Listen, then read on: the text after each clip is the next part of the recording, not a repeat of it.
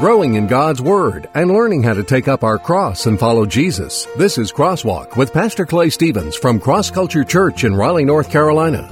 There's a litmus test. The litmus test is Jesus, and that's how you can compare your truth or two different ideas of truth, or this person says this and this person says that. What do you think? The better question is, what does Jesus think? What does he have to say on something? Do you remember that old television show where three people tried to convince a contestant to believe them about who they are and what they do? One of the persons is telling the truth and the other two are lying, and the contestant has to guess which one is telling the truth, with cash and prizes on the line. Well, in life, all of us need to know who's telling the truth and who isn't. And there's a lot more on the line than just cash and prizes. There's truth and there's untruth, and somewhere you have to stand and say, listen, this is not right. This is not truth. This is not what God has for us. God has so much better, so much more, so much greater expectations for our lives. Hello and welcome to Crosswalk. We're continuing our series, the Am I series, making our way through the New Testament letters of 1st, 2nd, and 3rd John. This series is designed to take a hard look at what it means to call myself a follower of Jesus and to ask the hard question,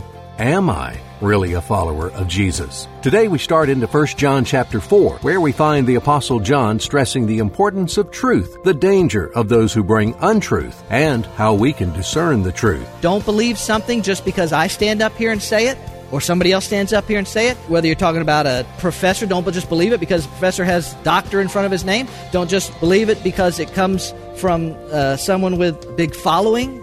You have to test it. You have to be on your guard. You have to recognize there is truth and there is untruth, and you better be able to discern. We're living in a time when truth is being questioned at every turn, or if there is even absolute truth. Pastor Clay is going to show us why it's important to know the truth and what it means for our lives. Now, here's Pastor Clay.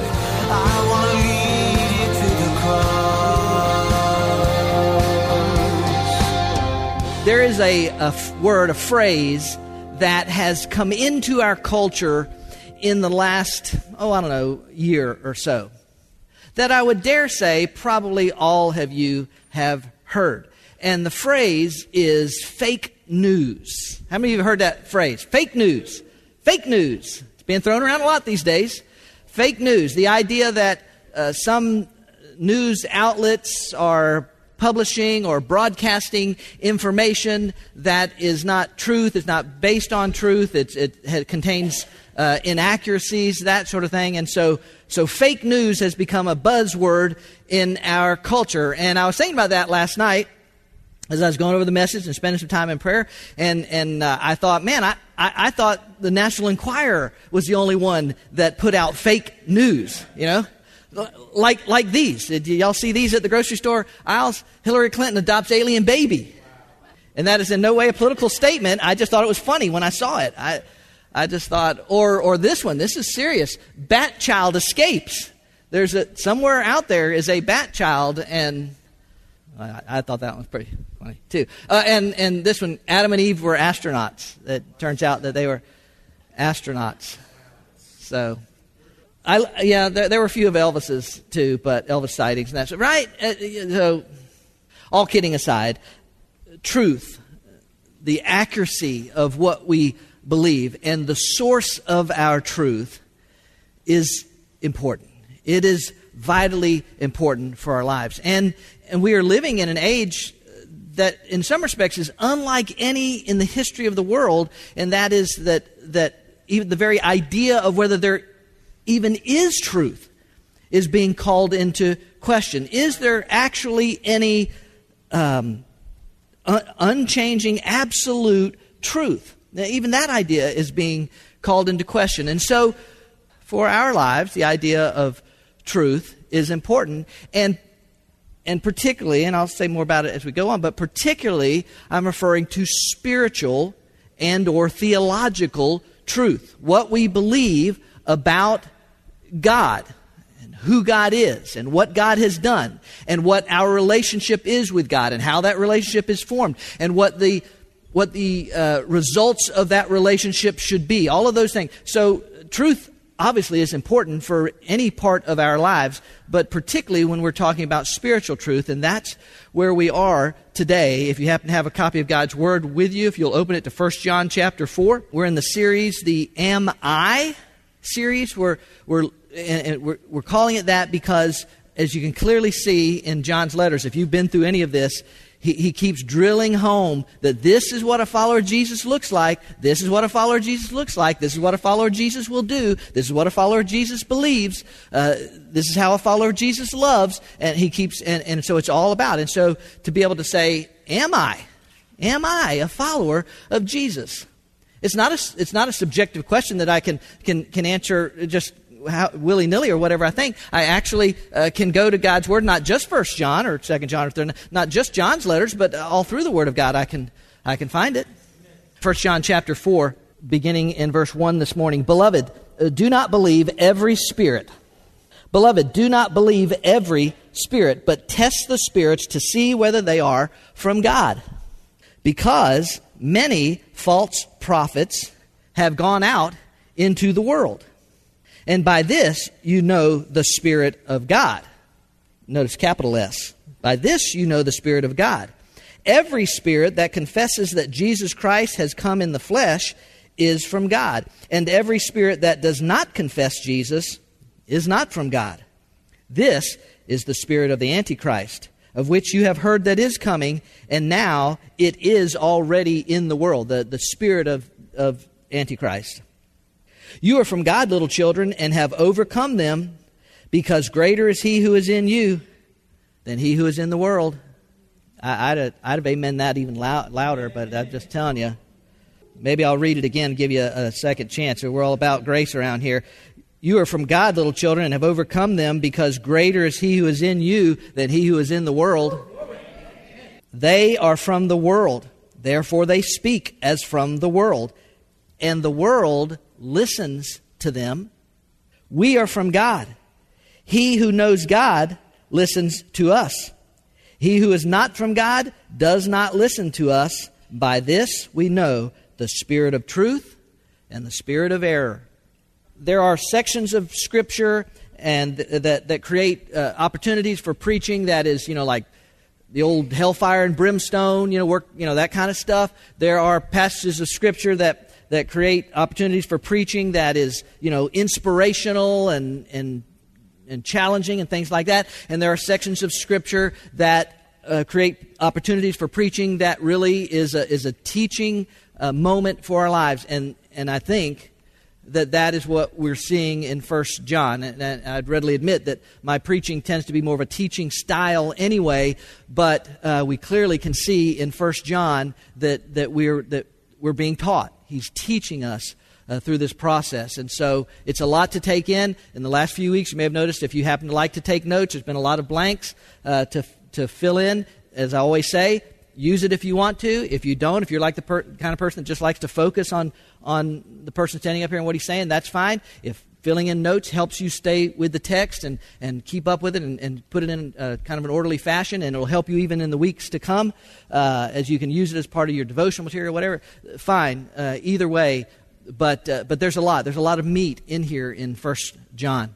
So let me start with this idea this morning. Having read verses 1 through 6, I want to start with this idea.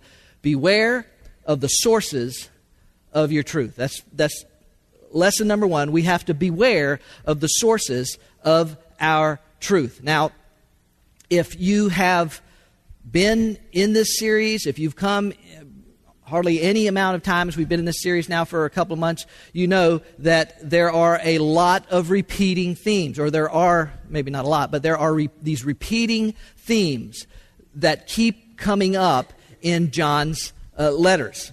And one of those repeating themes, not the one we're necessarily focusing on today, but one of those repeating themes is our conduct and our morality. We have seen that several times. If you've been here in 1 John, that there's this call for conduct, becoming a follower of Jesus Christ. That our conduct, our morality, should match God's conduct and moral standards for our lives. By the way, the call to our moral conduct and standards, the call for our lives to be changed when we come into a relationship with Jesus Christ is one, because when we come to Christ, our life then reflects His life. And so our conduct and our moral standards should reflect His conduct and His moral standards for our lives. 1 Peter chapter 1, verse 16 says, because it is written, you shall be holy, for I am, what? Say it. Holy. You shall be holy, for I am holy. The word holy, you may know this, simply means set apart, distinct, unlike, different from. And so there's this calling to be distinct or different from the way I was before I came into a relationship with Jesus Christ. And so it reflects, that's one of the reasons we're called to a different moral standard and conduct for our lives. It reflects the image of God. We're also called to a different moral standard and conduct for our lives because it is what is physically, emotionally, and spiritually best for our lives.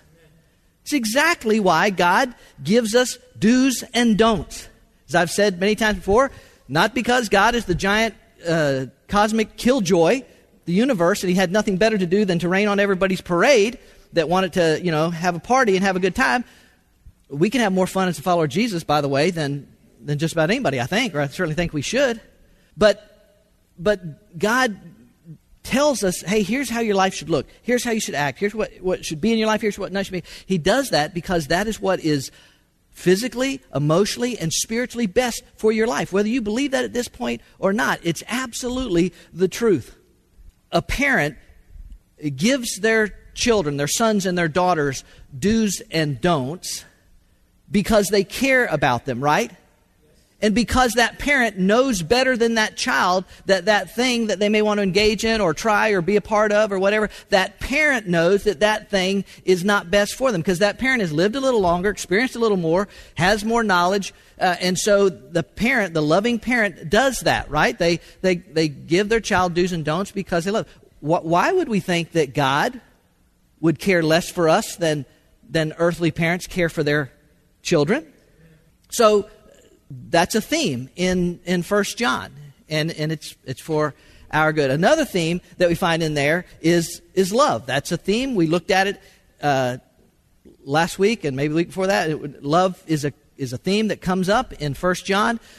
Love specifically for brothers and sisters in Christ, that how we ought to love each other, how we ought to love each other the way Christ loves us, which means what? It means sacrificially. It means with exuberance. It means this desire to meet your need and you meet my need and to be there for you and to love on you and to help you in your time of crisis or need or whatever the case may be. Love is a theme that shows up in 1 John. And there is the theme of truth. Truth versus non-truth. Now, John has already addressed the contrast and the comparisons and the consequences of truth versus untruth. He's already dealt with that in chapter 2. We dealt with that a good bit. Now he comes back to it in the first part of 1 John chapter 4. He begins to delve into this idea of truth. I said a moment ago that a loving parent will give their children do's and don'ts, right? And as kids, we often don't like them. Well, let me ask you a question. How many times will a parent tell their child not to play in the street? If they live on a busy street or something, how many times will a parent tell a child not to play in a busy street? The answer is as many times as it takes, as many times as necessary. They will say it over and over and over again. Why? Because they don't have to pay to repair the damage on the front end of somebody's car? No. Because they don't want their child to be killed or badly injured as a result of playing out in the street. And so the parent will say it over and over and over again. And so God, through the Apostle John, will say it over and over and over again to us because He loves us. And so he comes into this idea of truth. And here in 1 John chapter 4, verses 1 through 6, John mentions that there basically are two sources for your truth. Okay? There are two overarching sources for your truth. And the first one is there are supernatural sources. There are supernatural sources for your truth. What does John say? It opens up that chapter. Do not believe every spirit. Isn't that what he says? Do not believe every spirit. Now, for the record, spirit, or pneumatai there in the original language, can refer to almost anybody or any information. It doesn't necessarily have to be a supernatural source or supernatural being or a non-human being at this point. It can mean that. But generally speaking, when discussing spiritual truths, theological truths, things about God and our relationship with Him, generally when the word spirit, pneumatai, is used, it is generally referring to spiritual things, spiritual beings. For instance, the hagios pneumatai, the pneumatos, the Holy Spirit, comes and He imparts, He gives, He teaches us truth for our lives. For the housewife, for the executive, for the person working here or doing that, the student, the Holy Spirit comes and imparts truth to us. John chapter 16 says this, but when He, the Spirit of truth, comes, He will what? Say it. He will guide you into all truth. That is a supernatural source that you can get your truth from, right? That's one way that you can get your truth. But we also know that there is a real satanic being, that there are demonic forces, that there are these fallen angels who are actively engaged in the world and actively seeking to hide the truth from people, to misrepresent, to bring untruth to people's lives. This is absolutely a reality of this world. And people can scoff at it and people can laugh at me for saying it, but I'm telling you, it's absolutely the truth. There are supernatural sources that want to convince you of a truth that is actually not a truth. We have an example of that in the Gospels, in this scene where Jesus tells His disciples that, hey guys, I'm going up to Jerusalem. I'm going to be killed. I'm going to be put to death. This is God has a plan. We're working all this out. And if you remember the passage in Matthew chapter 16, Peter starts scolding Jesus for saying, Jesus, don't be talking that way. You're gonna bring everybody down, man. Don't be talking. We're trying to build this thing up, and you're telling you're going to go die. Don't be saying that kind of stuff. And in Matthew chapter 16, Jesus responds to Peter's scolding. And look at what He says. He says, but He turned and said to Peter, get behind me, Satan. You are a stumbling block to me, for you are not setting your mind on God's interests, but on man's. So in other words, Jesus wasn't literally saying that Peter was Satan. But what He's saying was, Peter, you're being influenced by Satan, by the spirit of Antichrist, this idea that truth can come from a source other than from me. And you're trying to what you're receiving as truth, you're trying to pass that off and keep me from part of the plan to save your very soul. There are supernatural sources of untruth. Look at this in 2 Corinthians chapter 4. The Apostle Paul says, in whose case the God of this world has blinded, watch this, the God of this world, in other words, that spirit of Antichrist, that satanic influence, the God of this world, little g, has blinded the minds of the unbelieving so that they might not see. You see that? Blinding them so they might not see the light of the gospel of the glory of Christ, who is the image of God. There are forces at work in the world seeking to hide the truth of God's plan of redemption, hide the reality of who God is and what His Son did and the need for salvation and how that salvation is obtained. There are sources trying to keep people to hide the truth. And so they bring untruth. Probably the most famous passage of Scripture dealing with spiritual warfare, that whole thing. It's Ephesians chapter 6 says this, finally be strong in the Lord in the strength of His might. Put on the full armor of God so that you'll be able to stand firm against the schemes of the devil. For our struggle is not against flesh and blood. We those of us who are married need to remember that in the midst of something with our wives or husbands at times. For our struggle is not against flesh and blood, but against the rulers, against the powers, against the world forces of this darkness, against the spiritual forces of wickedness in the heavenly places. They are supernatural sources that are peddling something that is untruth, but they're bringing it across as truth. They want people to believe it as their truth for their lives. You understand? And I'm telling you, the spiritual realm is absolutely real. I told this a few years ago. Some of you may remember this. But years ago, I was with a evangelism team. We went out, we were visiting some homes, and we went to the home of a lady who had a cat in her house. And when we came in, she invited us in. We introduced who we were, and she invited us in. And when she opened the door, the cat immediately bolted out the door. And she's like, "Here, Fluffy, come back." Fluffy wouldn't come back. That wasn't its name. I don't know what its name was. But she invited us in. There used to be a lot more of that in our culture. People don't do it as much anymore. But she invited us in, and we sat down, and we just wanted to just walk through the gospel. We wanted to share with her God's good news. That's why it's called the gospel. It's the good news, the great news. And we began to share with that lady what's referred to as the gospel. And Fluffy went psycho. Now, she was outside, but it was Florida, and the windows are open, and Fluffy jumps up on the windowsill, and I'm telling you, goes psycho. And y'all gonna say I'm crazy, but I'm telling you, anytime we mention the name of Jesus or the cross, this cat went flipped out, clawing at the screen, and we're sitting on the couch. This couch is like, and the screen's like right there, so the cat's like right at my ear, going. And the lady keeps saying, I don't know why. I don't know why Fluffy's doing this. Fluffy never acts this way. I don't know what's going on with Fluffy. Fluffy's never done this before. Listen, you can say I'm crazy, but I'm telling you, there was spiritual influence in that room, and we were not able to clearly present the gospel to that lady in a way that she could receive it, because she was constantly worried about Fluffy and whether Fluffy was going to tear through the screen or whatever. It's real. It is real. I'm just telling you. And if possible, they'll try and be your source of truth or untruth.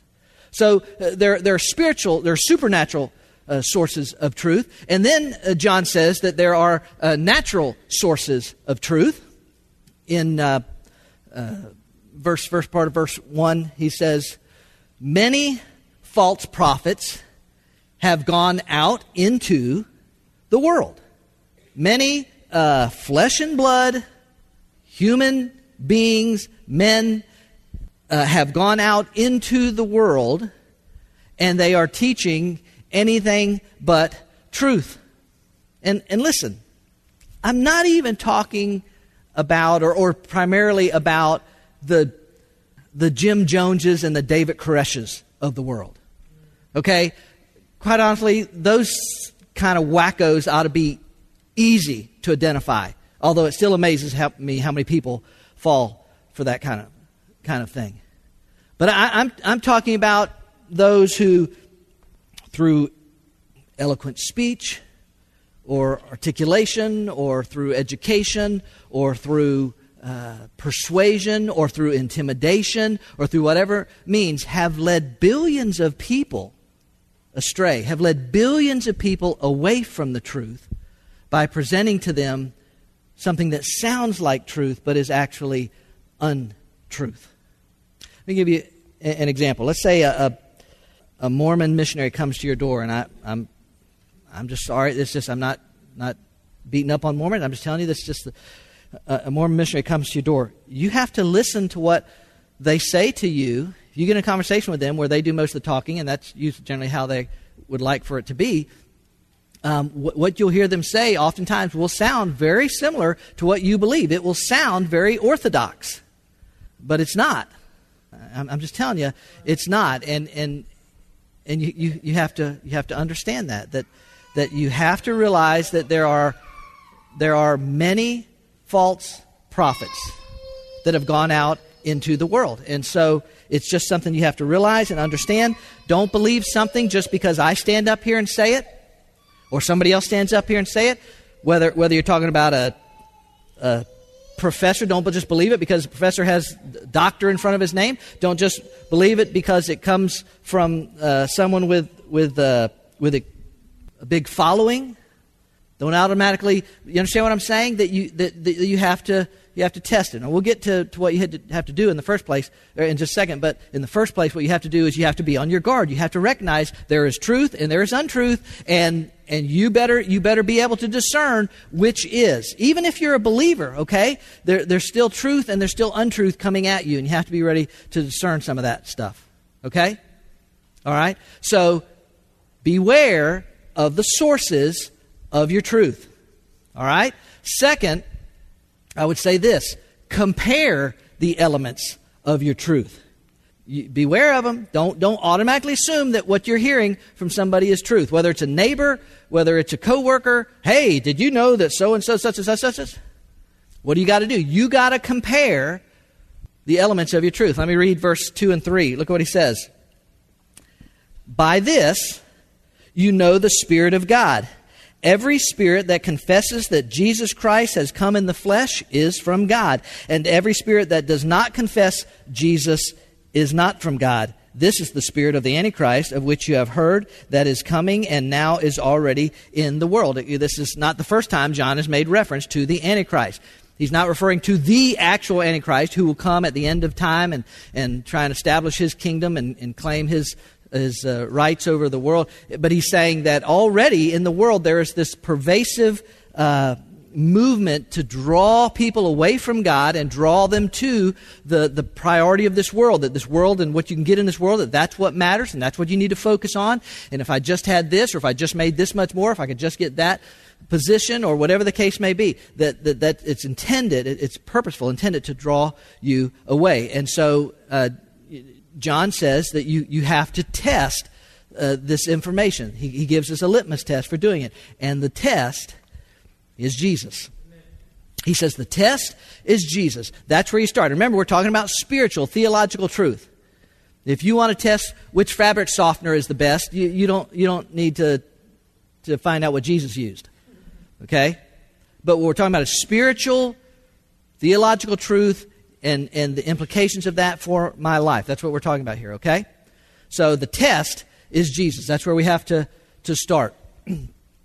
And so he begins to dive into this test, which is Jesus, and he basically breaks it. We'll break it down in three ways. That there are these three things. First, you have to compare. You have to talk about his divinity. You have to talk about his divinity. Basically, he says, any spirit that, let me see, what does it say here in verse 2? By this you know the Spirit of God. Every spirit that confesses that Jesus Christ has come in, that believes that Jesus is the Christ. Remember, that's a title. It's not his last name, it's a title. He's the anointed one. He's the one sent from God. He is the God who became flesh so that we might obtain eternal life. You guys know that part of the gospel. But that's a central part of it. When someone tries to give you truth, you can start with that idea, or some type of spiritual idea. Hey, what do you think about this? Or did you know that? Or how about this? You can start with this idea. Tell me what you think about Jesus. Who is Jesus? Who is Jesus?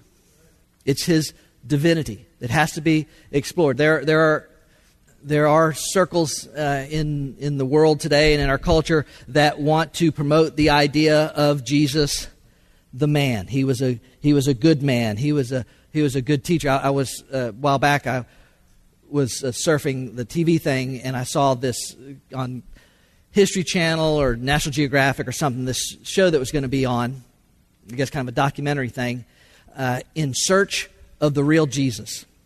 I didn't even watch it because A, I didn't even know he was missing. And B, I knew exactly what they were going to do. They were going to promote Jesus the man, Jesus the radical rabbi that had these great ideas, but it made the religious leaders mad, and so he got a following, but then he got himself killed. It was going to be Jesus the natural man, and he was a man. We'll get to that, but that's all. There's this idea that that's it. That's all. He was just a man. That was all. No, he wasn't just a man. He was, is, and forever will be God Almighty. He is. He is. So his divinity. That's one of the ways that you can test with somebody when they're trying to tell you something or impart some truth to you. You can start with his divinity. What do you think about Jesus? Who was he? Was he? Is he? Has he always been the eternal God? Second, not only his divinity, but of course his humanity. In verse 2, look at it in verse 2, look what he says. Every spirit that confesses that Jesus Christ has what? Come in the flesh.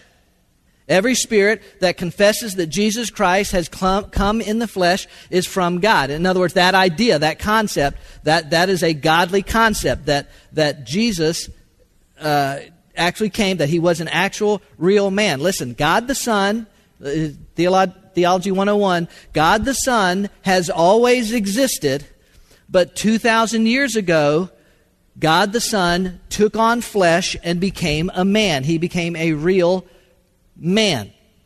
And he did so for our good. Because remember, we're the ones that started this. We're the ones that rebelled against God. We're the ones that sinned and were separated from God. And therefore, a man had to pay the sin debt, but not just any man. It had to be a perfect man, a lamb without spot or blemish. But there are no perfect men. So the perfect God became the perfect God-man so that humanity, mankind, could come into a relationship with him.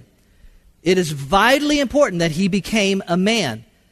It has become popular in the last few years among atheists in atheist circles to just throw it out there. Just throw it out there. You don't need anything to support it. Just throw it out there. The idea that, well, we really don't even have that much evidence that a Jesus of Nazareth ever even lived. Challenging his humanity. The fact that there actually was a Jesus. Listen, that I don't even know how to answer that when people propose something like that, because the evidence for the validity, the historical, empirical evidence for the validity of a Jesus of Nazareth is so overwhelming that any claim that he never possibly didn't even exist is laughable. It's ludicrous. I mean, it really is. But that's one of the areas that we need to test: his divinity and his humanity. And then third, real quickly, his ministry. Now, his ministry is not specifically addressed here in this text. Okay, I will confess that it's not specifically addressed, but we are talking about spiritual matters and Jesus' ministry, his teaching. That's the first one we'll start. His instructional aspect of his ministry dealt with spiritual matters. And so that is always something that is liable to come under attack by those who would try and promote untruth.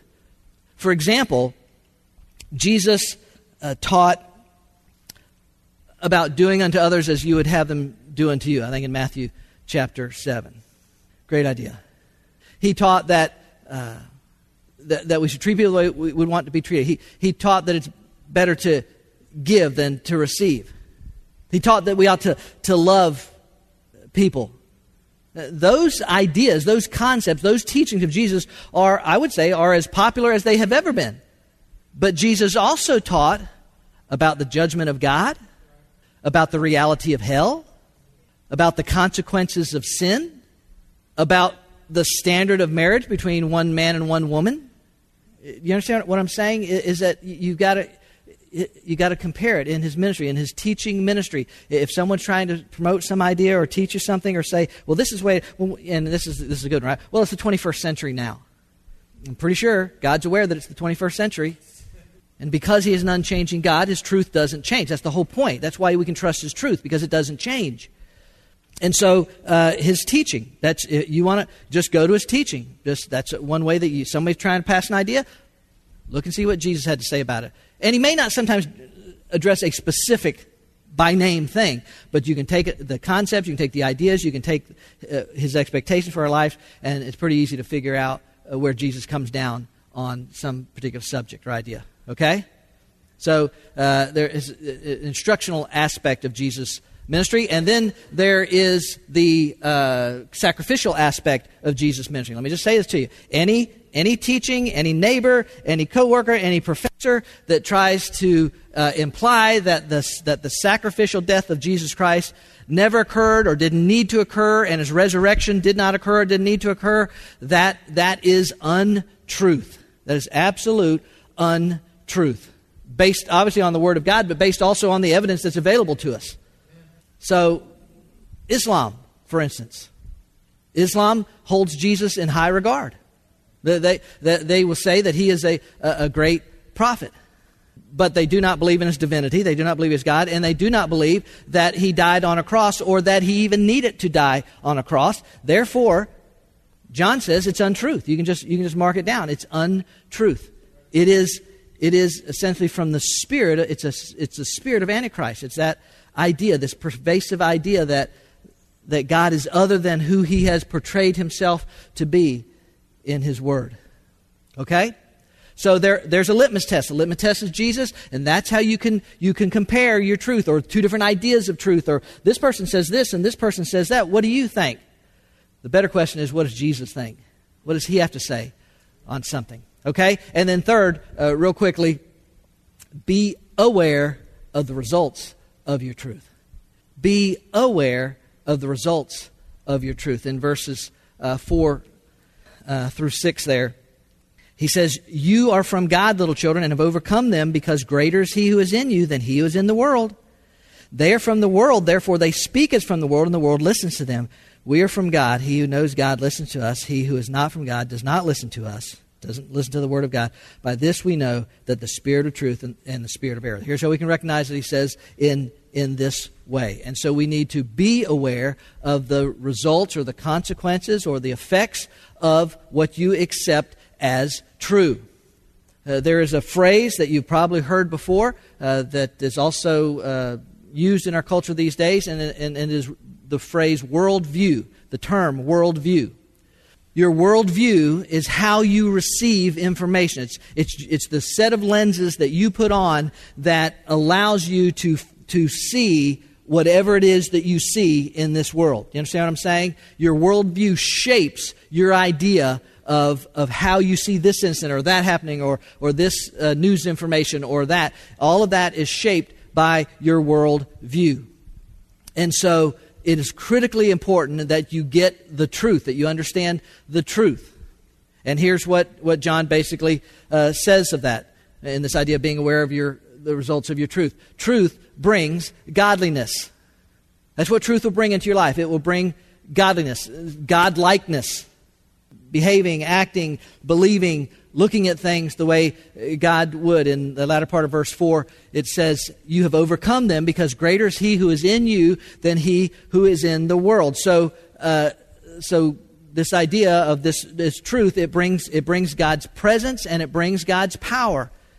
One of the great truths of this whole thing is that when a person comes to a relationship with Jesus Christ, the Spirit of the living God comes to dwell in that person. And that's not some hocus-pocus, alakazam kind of thing. It doesn't mean that lightning strikes and you fall out on the floor. It's simply a reality of the promise of the Word of God, that a person in relationship with Jesus Christ receives the Spirit of God into their life. And that Spirit then provides His presence for our lives, which is what ought to bring peace and joy and comfort and all the stuff that it should bring to our lives, and it brings His power, so that when conviction or let's say when a temptation comes in my life, His power brings conviction, and His power gives me the ability, even though we don't always get it right, gives me the ability to turn away and to have victory over that temptation or that idea or that direction or that whatever. Do you understand? Because of the presence and the power of God, it brings godliness into your life. And as you could probably guess, untruth does just the opposite. Untruth brings worldliness. Untruth will bring worldliness. Or in other words, it'll bring a concept, it'll bring actions, it'll bring thoughts and beliefs that would line up with the world system or those outside or not seeking to follow God. You understand by the term worldliness what I'm saying? Verse 5, look again what he says. Look what he says. They are from the world, therefore they speak as from the... It sounds like something that the world would say, and the world does what? In other words, the world, meaning those outside of God, those not looking for God, those just focused on here and now in my life. What are they doing? They're listening. The world listens to them. Now, real quickly, that doesn't necessarily mean that everything that the world embraces and says this is good or this is true, it doesn't automatically mean that it's not true. Most of the world would still agree that it's a truth, that it's good to feed starving people in Sudan. It's good, it's true to help flood victims. It's good, it's true to put child molesters in prison. But those things aren't true because the world says they're true. They're true because God established it in His Word what is right and what is wrong, what is sinful and what is not sinful. The fact that the world happens to still think that those are some ideas that are pretty good and maybe we should hold on to those doesn't make it truth. So I'm not saying that if the world says something is good that it automatically means. But what I am saying is that those ideas of worldliness that are contrary to God's teaching, contrary to God's Word, they come from the world, and the world will listen to them. It brings the world's preferences, and it brings the world's practices. That's exactly what you see in the world around us today. Actions that are contrary to the Word of God that almost anybody could see from page 1 to page last that God would be opposed to this particular action or thought or belief or whatever. And yet that's what worldliness will do. It will bring the world's preferences into a person's life and the world's practices into life. I'm going to give you a contemporary example. In the last year or two, there's been a apparently growing number of people that have said that it is right, it is morally right for a man to be able to go into a woman's bathroom or dressing room or locker room if he identifies as a woman, and vice versa. That it's moral, that it's unjust, that it's discriminatory to not let a man go into a woman's bathroom or the bathroom of his preference if he identifies with that particular gender. And listen, I'm just telling you, okay? It's not political. It's not political. It's just, but in the last week or two, the governor of this state signed an executive order, as I understand it, forcing all government agencies and any businesses that do business with government agencies or that receive funds in any way from government agencies, that they must allow people to choose the bathroom of their choice based on whichever gender they choose to identify with. I assume that would include schools, public schools, everything else. Anybody that receives funds or is connected to the government in any way must do that. And yet, God's truth says that He created them male and female. Now, I understand the whole concept of gender confusion, and we're still learning all about it, but I'm telling you, God said He created them male and female. I'm just being honest with you. I'm quite convinced that our culture has done most of the confusing on the gender thing. I got to close. And y'all are not going to think this very Christian, but I'm just telling y'all, folks. Somewhere we got to say, man, there's truth and there's untruth, and somebody's got to stand on. I'm just going to tell you this, right? If I'm out somewhere with my granddaughter, and she has to go to the bathroom, I'm going to stand at that bathroom door. And if Sheila, wants to come in and has an Adam's apple, he better not have to go bad. Because he's going to wait till Miss Ellie comes out of that bathroom. Because there's truth and there's untruth, and somewhere you have to stand and say, listen, this is not right. This is not truth. This is not what God has for us. God has so much better, so much more, so much greater expectations for our lives. Greater is He that is in you that is in the world. You've overcome the world. You've conquered those things because of He who is in the world. And if you belong to Christ, you have to embrace His truth. You have to be aware. Beware of your sources of truth and where they're coming from. You have to compare those truths and those elements having to do with Jesus, the litmus test. And you have to be aware of the consequences. There are consequences to what we accept as truth and what we don't accept as truth. Some of those consequences are for this life here and now, and some of those consequences can be eternal. By this, we know the spirit of truth and the spirit of error. It's clear from the passage today that the enemy is always seeking to spread untruth. As Pastor Clay explained, what we receive as truth in regards to spiritual matters shapes our lives and the decisions we make. If we are followers of Jesus Christ, we must seek His truth and apply it to our lives. John tells us that Jesus is the litmus test for discerning what is truth and what is untruth. We're glad you joined us for this week's message on Crosswalk. Pastor Clay is the author of the book, I Get It, Discovering How to Really Live in the Promises of God. My prayer is that God would use it to help some people understand a few things about what it really takes to live in the promises of God. God wants you to live a life of peace and purpose and meaning and hope and fulfillment and contentment. He wants you to live a life without fear and without anxiety. Many people at some point in their life feel disconnected with the type of life and faith they read about in the Bible and what their lives look like on a daily basis. What is it that we're missing? What is it that we're not getting? If I'm not really living in the promises of God, why is that? That's what this book explores. I Get It is available online in electronic versions for the Nook and Kindle, as well as paperback from Amazon.com. And ask for it by name at your favorite local bookstore. You can go in bookstores and just say, hey, have you got a book in here entitled I Get It from Clay Stevens? They can order this book out of their catalogs that they get. Get your copy today. Discover the promises of God and the steps you need to take to get it.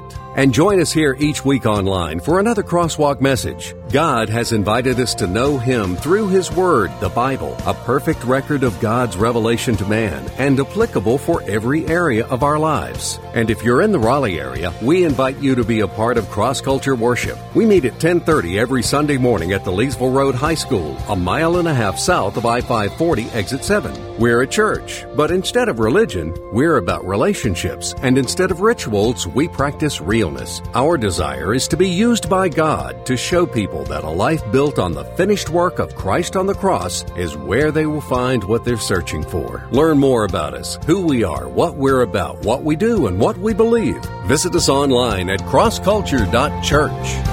I'm not the water, I'm not the bread, but I know the place where your soul is fed. So hungry and thirsty, come and be blessed. I want to lead you to the cross. I want to lead you to the cross. I want to lead you to the cross. Cross Culture Church, taking the cross to our culture and taking our culture to the cross.